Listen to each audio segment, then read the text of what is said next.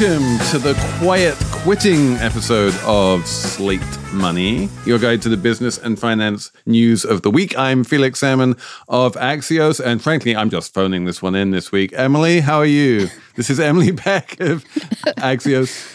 Hello. I've been preparing all week for this, not like Felix. Elizabeth Spires, how are you approaching your Slate Money duties? Should you be quiet fired? Yeah, I should probably be quiet fired. We're going to talk about quiet quitting. We're going to do a Labor Day episode of Slate Money this week. We're going to talk about the big problems in the labor force, how basically there aren't enough people to do all of the jobs available and what the reasons for that are. We're going to talk about quiet quitting. We're going to talk about fast food workers in California and whether California is turning German. And I have to say, this is a really good week to become a Slate Plus member because we have Stacey Marie Ishmael back on the show to answer questions about Michael Saylor in Slate Plus. So all of that is coming up on Slate Money.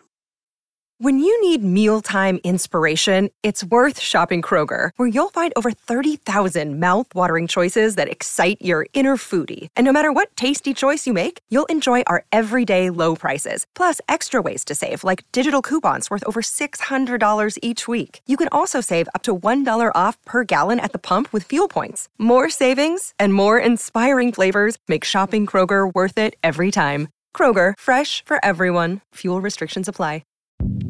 Hi, this is Dahlia Lithwick, host of Slate's legal podcast, Amicus. If you're listening to this show, you might be interested in Amicus's live show that we're hosting in Washington, D.C. on Tuesday, May the 14th.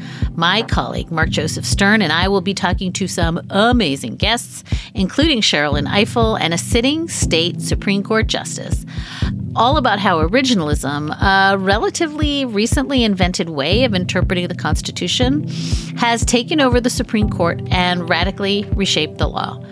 It's been doctrinal rocket fuel for the conservative legal movement and facilitated the rolling back of abortion rights, the expansion of gun rights, and the obliteration of the separation of church and state. And as another wildly consequential Supreme Court term careers to its end, the court's originalists are on a tear. But there's something you can do about it, and we hope you'll join us in D.C. on May 14th to explore the possible pathways out of the current situation. Go to slate.com/Amicus Live for tickets. Okay, so let's start with the big picture of the labor market, which is expanding according to the latest jobs report, but really still not nearly big enough to account for the sheer number of jobs available. And this is Labor Day. So let's just run down the list of reasons why there aren't enough people to fill the jobs available. Emily, you had a piece on Friday about childcare, which is a major component of this, right? Yeah. Okay, there's a lot of reasons. There is a big labor shortage in the United States. We should first say one reason that is not included in my list is that people are lazy. That is not why there is a labor shortage in the United States, although I hear it from a lot of people recently, older people telling me, what is wrong with these kids? They don't want to work. That's not the reason. The reason there aren't enough workers to fill all the jobs, the reason is, first of all, a lot of people have long COVID and they can't work.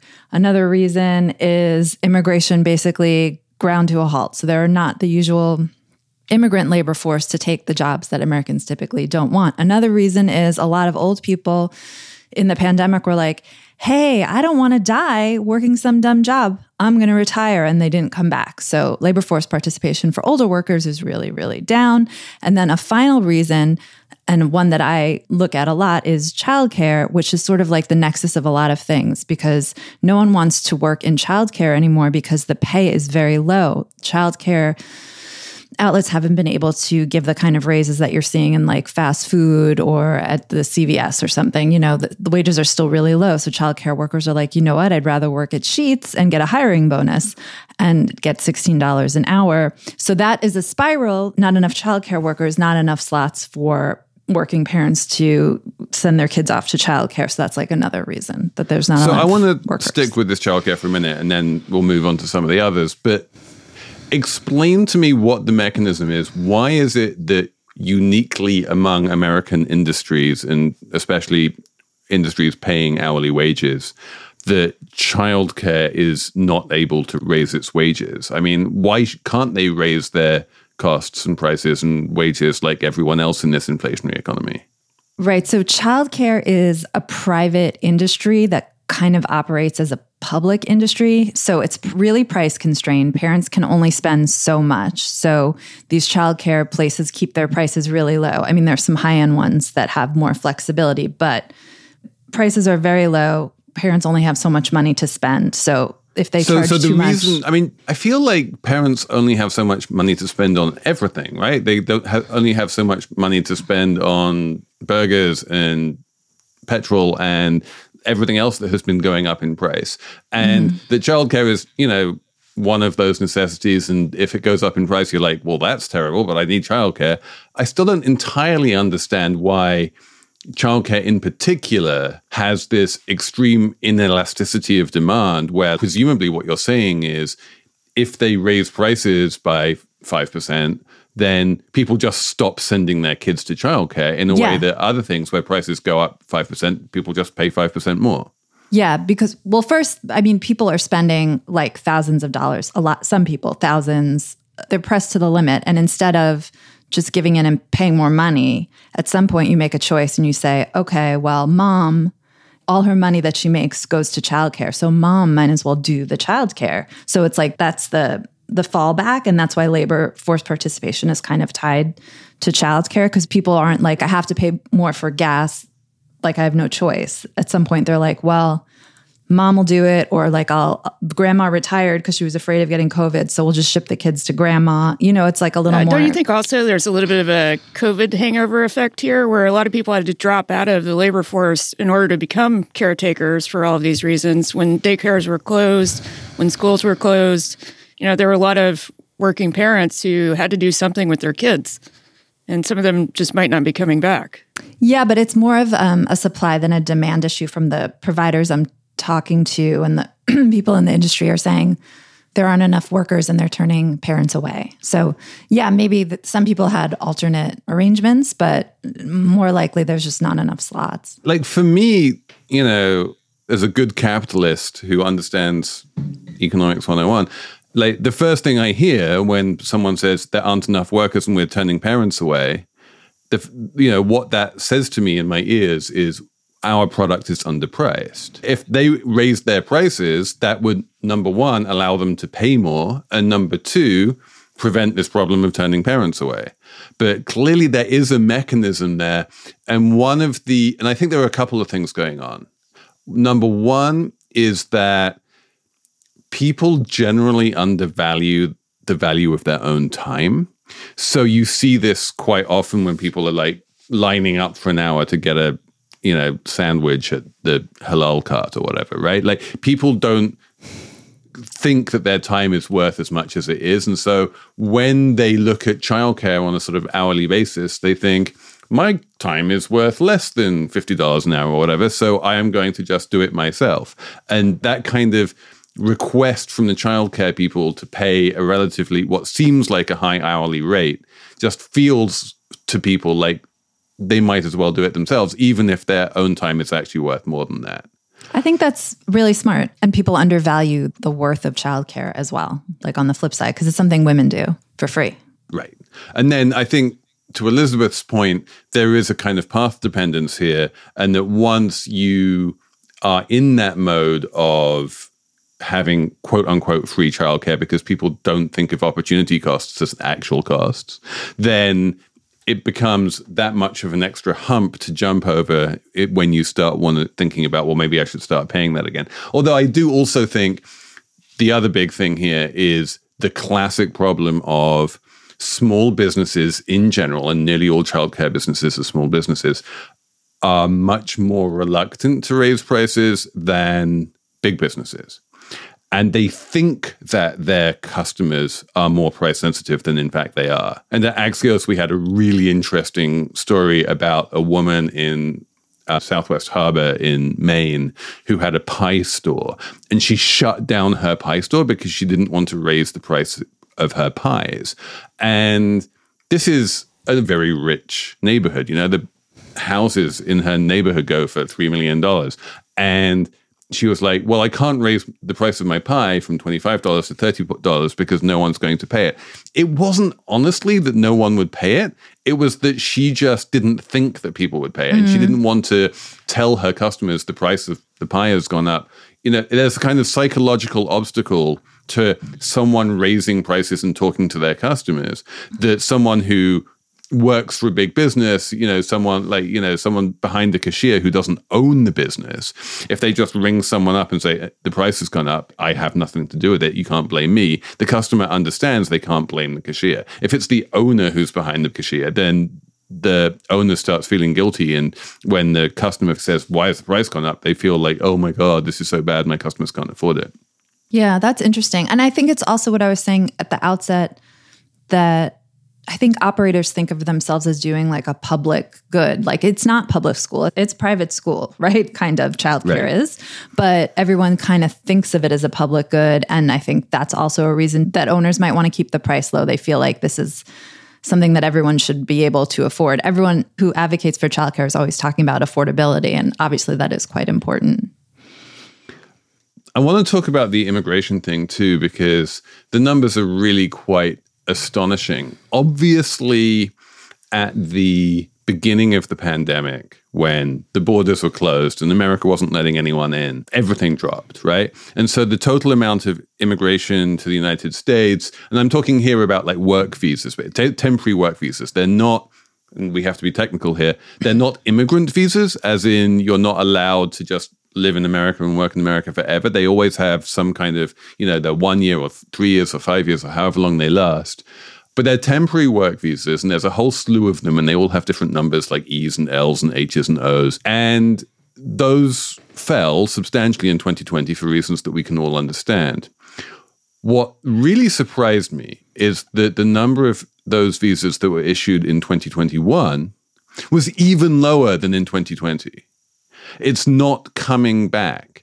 And it's so low now that I'm pretty sure that the net number of people in America working on those visas is actually declining, that the immigration problem is not just failing to ameliorate the labor force problem, it's actually exacerbating the labor force problem, because all of those people who had those visas, which were temporary visas, you know, in the past, those visas are expiring faster than the new ones are being issued. And honestly, I blame the State Department for this. You know, and we've talked about this on the show in the past. In India, it can take 500 days now to get an appointment for a visa. The State Department just doesn't have the capacity to issue these visas, and somehow it just got broken, first during the Trump years and second during the pandemic, and it hasn't been able to catch up. And we're just not issuing nearly as many visas, not only as we were, but as we have to. Yeah, I think part of it is that Trump failed to fully staff the government and attenuated the State Department by doing that. And it's not easy when you have an agency that's operating at, you know, much lower capacity to just hire people and get it back to where it was. I think. Although, I mean, I have to say, just looking at the numbers, the total number of these visas that I'm talking about kept on rising pretty steadily through 2017, 2018, 2019. So it's not obviously, you know, Rex Tillerson decided to hollow out the State Department or whatever. You know, I don't think you can easily blame Trump for this, although I think there's a sense in which once it's broken, it becomes harder to build back. And obviously it was the pandemic that broke it. Felix, aside from the visas and the data you looked at, are there other missing immigrants from the workforce that are harder to chart? Do you know? No, everything is chartable. The State Department has it's not everything is chartable. The State Department has very granular detail, like literally month by month on visa issuance. So you can definitely look at visa issuance. You can look at the number of green cards that are being issued as well. The only thing you can't look at is how many visas are expiring and what happens to those workers. So some people these are, remember, non-immigrant visas. So you can't just automatically switch from an H-1B to a green card. So, but people find ways of doing it. Like I did that, right? I had an H-1B while I was on an H-1B. I think it was technically actually while I was on an I visa. I got married to an American citizen. She then sponsored me for a green card, and then I transferred seamlessly. Well, I say seamlessly, it was a very long and painful process, but I wound up transferring from the I visa to a green card, and I never left the country and I never stopped working. So that happens to some non-immigrants. But a lot of the non-immigrants just leave the country and go back home because they're out of status and they don't have permission to work here anymore. And that number is very hard to find.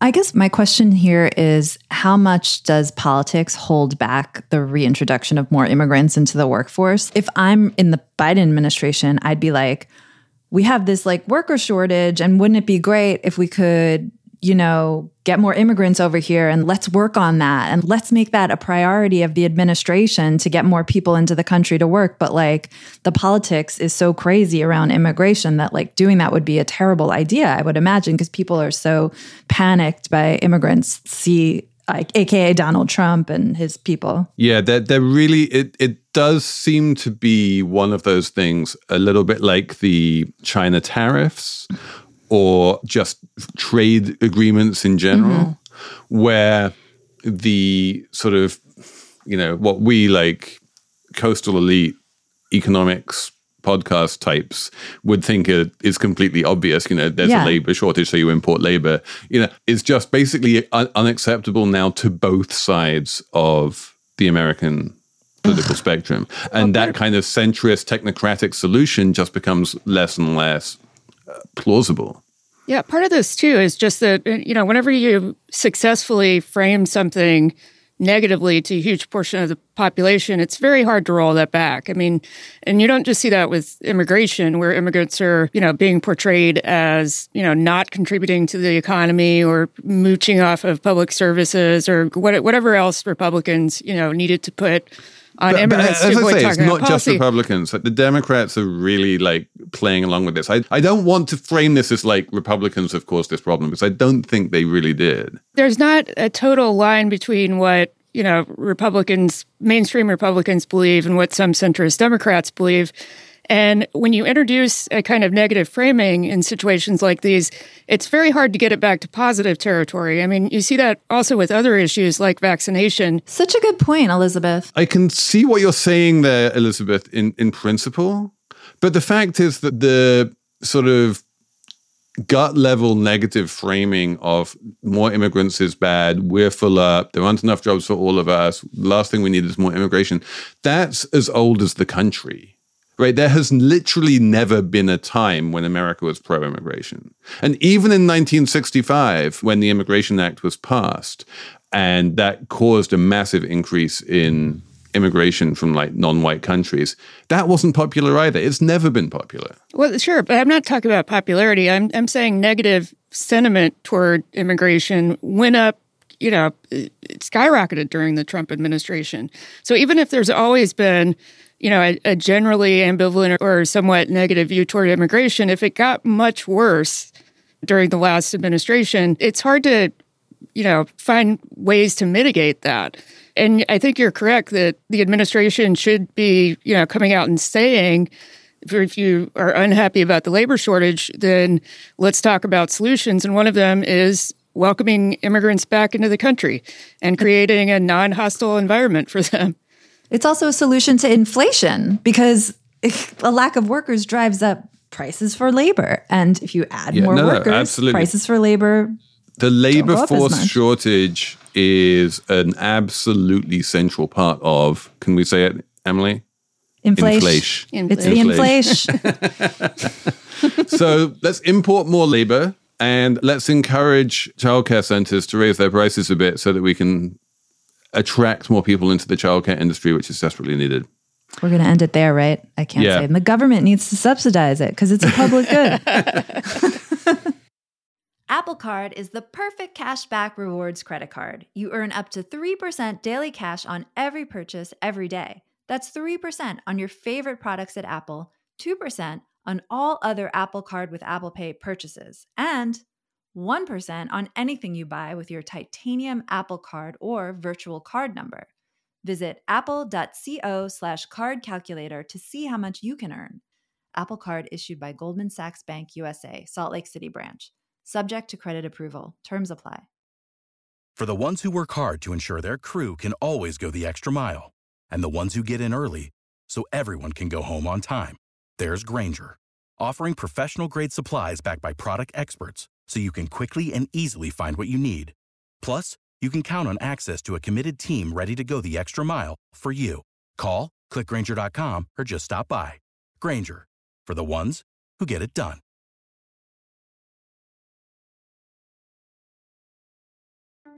Hello, I'm Imi Harper. On the Slow Newscast from Tortoise, I tell the story of how a Hong Kong billionaire was silenced. I got bombs thrown into my house. I got people came here, ransacked my computer. And I got people threatening me. I got this and that, but I'm safe. And what it reveals about the freedoms Hong Kong no longer enjoys. Listen to Hong Kong's rebel billionaire on the Slow Newscast, wherever you get your podcasts.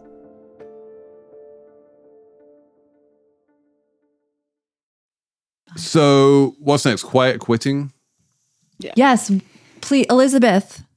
What is going on? Why is my inbox filled with people talking about quiet quitting, why it's happening, why it's not happening, why it's actually quiet firing that's happening, and why blah, blah, blah? What is the deal? Because there's an entire cottage industry of observing a fairly banal thing that's happening in the world and declaring it a new trend. But the idea behind quiet quitting is pretty simple. It's basically the idea that, a lot of people are burned out because of the pandemic and, changing attitudes about work generally.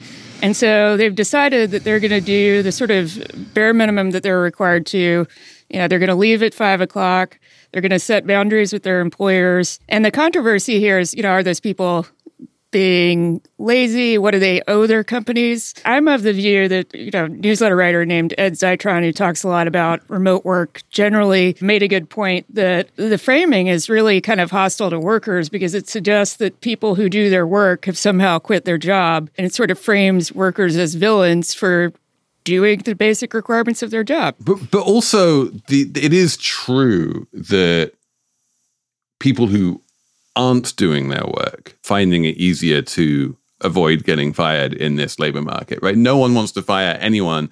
And it's always been possible. So Emily and I did a wonderful episode of Slate Money Goes to the Movies with Cardiff Garcia about Office Space, right? And there's a lot of people in that movie, which came out in 1999, long before people were talking about, long before TikTok and people were talking about quiet quitting, where they basically did no work all day, right? And you just kind of clock in and out of work in some terrible cubicle farm somewhere, and no one really ever seems to achieve anything. This is a tale as old as time, and you can frame the quiet quitting debate as, employers aren't happy with people doing their job, or you can frame it as some people are just not doing their job and have managed to game the system to ensure that even though they're not doing their job, they're not getting fired. Yeah. While I was reading about this, I came across, there was a piece in Harvard Business Review by two researchers who tried to quantify the extent to which quiet quitting is the fault of the employees or bad managers. And their sort of way of explaining it was they had a term called discretionary effort to describe the amount of effort you make above and beyond the basic requirements of your job. And they used data from employer reviews of managers to determine whether the managers were effective or not effective. And for least effective managers, 14% of their staffs were quietly quitting, and 20% were willing to make extra effort above and beyond the basic requirements of their job.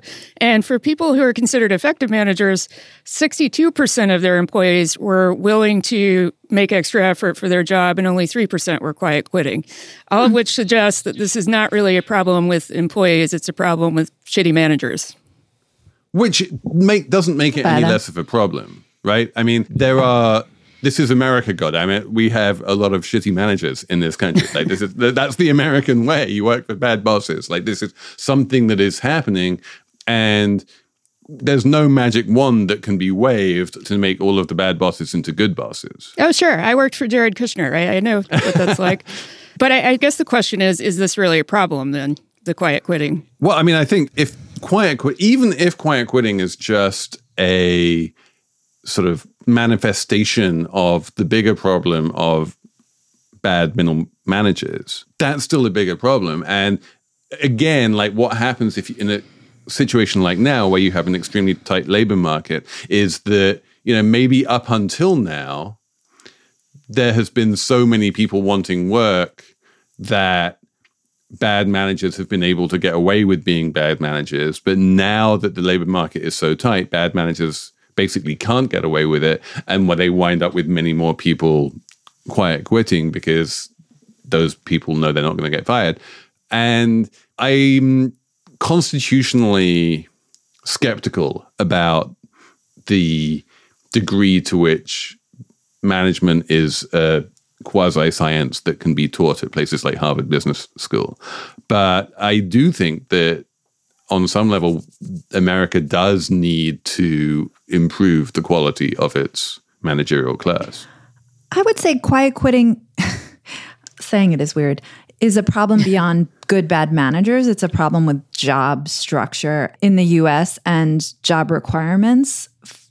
Because if it's a problem for someone to come in at 9 and do their job, not what Felix is talking about, like kind of slacking, but to come in, do their job and leave at 5, and that's like a problem, and they actually need to be working longer hours to get all the work required of them done or to succeed in the role, that's a problem with the way the role is structured. Like there was a whole issue during the Obama administration. They wanted to change the rules about who can and can't be paid hourly and who can and can't be considered a manager, because all these like managers at retail outlets were getting paid a salary and were then working insane hours, right? And wind up making less than the hourly workers beneath them because they were in jobs with a title, manager, but where they just abused you and were overworked. You know what I mean? So, and I think for a long time when there wasn't a labor shortage and when wages were stagnant, people created jobs with unrealistic expectations or with realistic expectations that people would work more hours than they technically were supposed to. We've all held those jobs.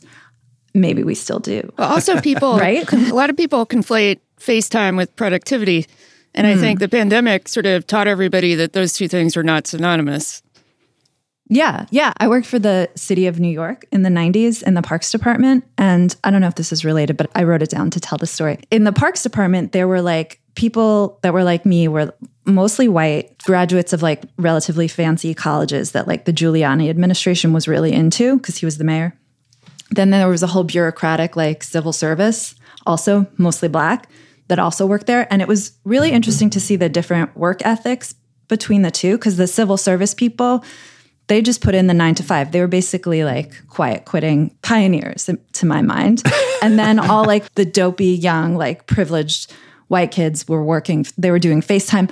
I actually didn't do FaceTime and I got passed over for promotion and they were like, you always leave at 5. And I was like, yeah, there's nothing to do. There was no internet even. Anyway, it seems like the civil servants had the right idea. And now like the people talking about quiet quitting are the same people that in the city job that I was in the 90s would have been like working and doing the FaceTime, and they've suddenly like come to their senses or something. I want to take this opportunity to plug an episode of Slate Money that some listeners might not have listened to. And if you haven't, go back and listen to the episode we did where we had Daniel Markovits on, because it's one of my favorite episodes of all time. And he is unbelievably good at this whole phenomenon of graduates of elite universities working incredibly hard and much harder than virtually anyone else in the population, even though they're already very rich and they have all of the privilege. And why would you think they need to work so hard? It's such a good conversation. And I think that it is precisely those graduates of elite universities who expect people to work very hard because that's what they did, who are complaining the loudest about quiet quitters. Yes, it is those people, the CEOs. It's also it's Shark really Tank people. It's always been really bad in startups, I think, because you have a lot of first-time entrepreneurs who assume that their employees have the same incentives that they do to work around the clock, and and I think that's part of what created this kind of hustle culture that is still, I think, venerated in the Valley, but people are becoming disillusioned with elsewhere. I want to just have a personal anecdote as well because, hey, it's Let's my do podcast. it. Why not? Yeah. Which is I spent 3 months in Ireland at the beginning of this year writing a book. And I gave myself this quota of like, I need to write 1,000 words a day. And I tried to structure my time a little bit. And I would try these like Pomodoros, they're called, where you sit down and just work uninterrupted for 25 minutes. And it's amazing how few Pomodoros you need to be able to write 1,000 words. You know, it's really not that many. It's maybe like 2 or 3. But even just being able to do that, just writing for an hour a day or maybe 2 hours a day, turned out to be incredibly difficult. And that kind of unstructured time and what seems like laziness and playing video games or whatever, or just like lying in bed sort of daydreaming, is actually incredibly important. And you can't do the hard work without a bunch of not doing hard work around it. And that experience really helped me understand that what reads as laziness, even to people themselves, is often a very necessary part of doing a job. Yeah, 100%. For knowledge workers especially. I think about that a lot because I'll feel like I'm being so lazy, but you can't just work 12 hours. Right. It's not possible. Right, Elizabeth? Elizabeth doesn't work 12 hours a day. I mean, I don't. I think I work more than 40 hours a week, but I don't have the energy anymore. I'm middle-aged and my brain is foggy. I don't even know how you count it. I feel like trying to work out how many hours are you working, like the sleeping is necessary to the work. Do I count the sleep as part of how I'm working? You know, Ariana Huffington says yes. Yeah, listen to Ariana. But Emily, let's stay on the hourly wage workers because you have a great story about fast food workers in California. Yeah. So in California, fast food jobs could become like legit good paying jobs if this bill is actually signed by Governor Gavin Newsom. And it's not clear if he's going to sign it. So what the bill does, it's called the FAST Act or the Fast Food Accountability and Standards Act. It would establish, oh God, this is so boring and wonky. It would establish a council of 10 people and it would be... Which, by the way, the only thing I can imagine when I hear this is California is becoming Germany, basically. This is the most German thing I've ever heard in my life. Yeah, so it's a council. It'll have equal representation from the fast food industry and fast food workers. And then I'll have a few government appointees to round it out. And they get to establish a minimum wage for the fast food industry of as high as $22 an hour. Dun, dun, dun, like a real wage, although it's California. But the point is, it's set by the council. Like it is set by the council for the whole industry. People are glomming onto the hourly wage, you know, in much the same way that people are glomming onto the potential cost of coming into Manhattan for, you know, congestion pricing. Let's separate these two issues, right? Okay. The first issue is like, is it a good idea to set up a council? And then the second issue is like, once the council is set up, what kind of wage are they going to agree upon as being a sensible wage for the industry? And I'm optimistic that if the council is set up, they will agree upon $22-ish being a sensible wage. But the point is that would be decided by the council. And then rather than having all of these fast food restaurants like competing with each other for labor and complaining about how there's not enough labor, suddenly it becomes an industry that people want to come work for because they know that it's good wages and they can get those good wages in any restaurant. And yeah, how is this a bad thing? Okay, so obviously for all of us who support workers getting paid decent wages and having health and safety standards that don't kill them or blah, blah, blah, get them sick and make them die, it's to me, very good thing. So, but I'll tell you what the guy from the Franchise Trade Association told me about why it's a bad thing. Because business and McDonald's, they're fighting really hard against this. They don't like that it's just the fast food industry and not any other industry. They think that's unfair. The council would oversee any outlet that has 100 or more stores, restaurants in the state. So that sounds like big business, but the franchise people argue like if you are a franchise owner and you only have 2 McDonald's, you would still be subject to the council's minimum standards, but you're like technically a small business owner. So they don't like it for those reasons, that's what they say. And then they say, like, it'll force us to raise the price of burgers. It'll force us to automate more. Like, I'm all in favor of raising the price of burgers and automating more. Right. And people won't own as many McDonald's or whatever anymore. And I'm like, so. I'm also all in favor of there being fewer McDonald's. So, like, maybe I'm the bad person to talk to. We'll have Jordan Weissman writing in saying, how dare you want fewer McDonald's? McDonald's are great. It made me kind of wonder, like, about the franchise model, like, bigger picture. Like, if they can't pay people living wages and the owners are small business owners under the umbrella of big business, it just seems like kind of problematic all around. So to me, that none of that is an issue. Like, maybe it'll lead to some kind of restructuring in the industry as a whole, which maybe is okay. I do think that underneath all of these problems is this feeling that if the government sides with the workers, then between them they have a majority on the council and they can push through whatever they like against the objections of the employers. And so rather than this being like a collaborative council where they all come together and agree on something, it becomes this place where the employers constantly get outvoted and have no real say in how to run their own business and or how much to pay their own employees.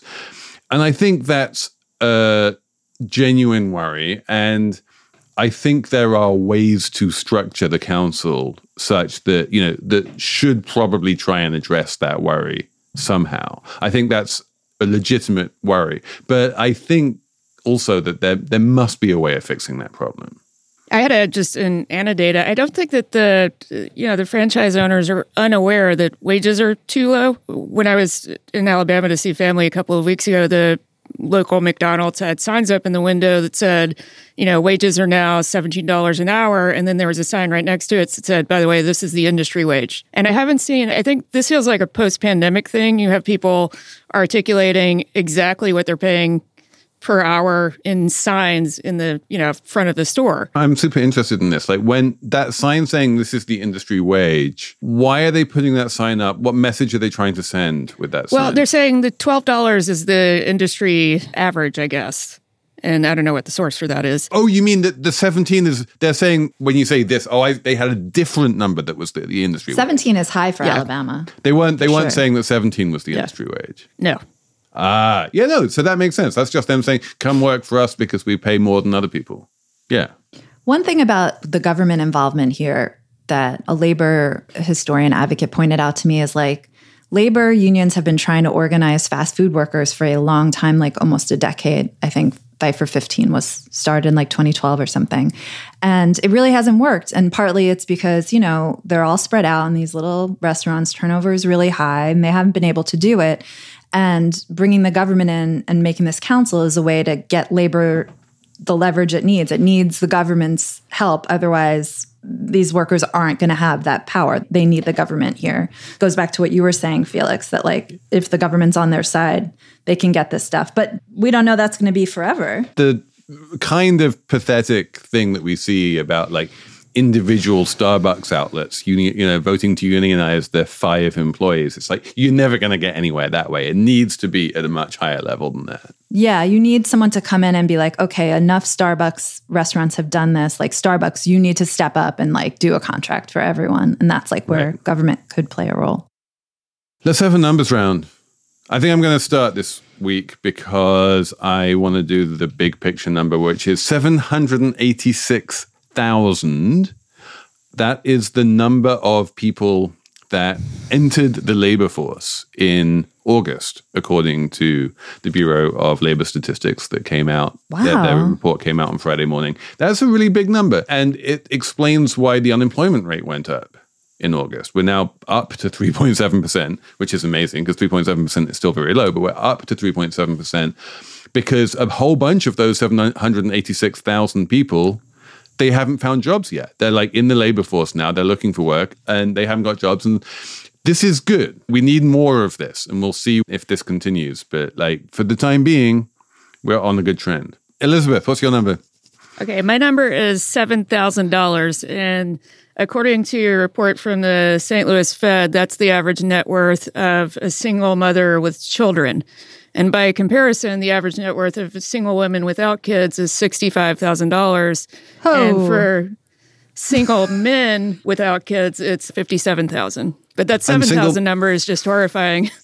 Elizabeth, I saw this story. There was like a story in Bloomberg that was like, single women without children are doing really, really super, super well. And there was a picture of like a smiling lady at the top of the story she says she has it all. And is this related to that headline? Maybe single women with kids need sectoral bargaining, frankly. Yes. There you go. Give them a German-style council. Emily, what's your number? My number is 76.1.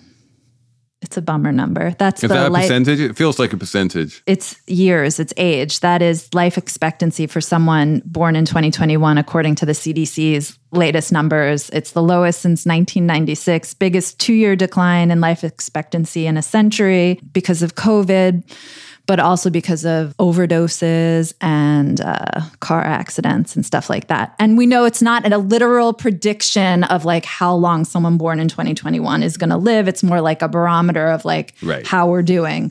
And the news is not that great. It's not really, and it's actually got nothing to do with people born in 2021, but it's people who are alive right now, basically or were alive in 2021.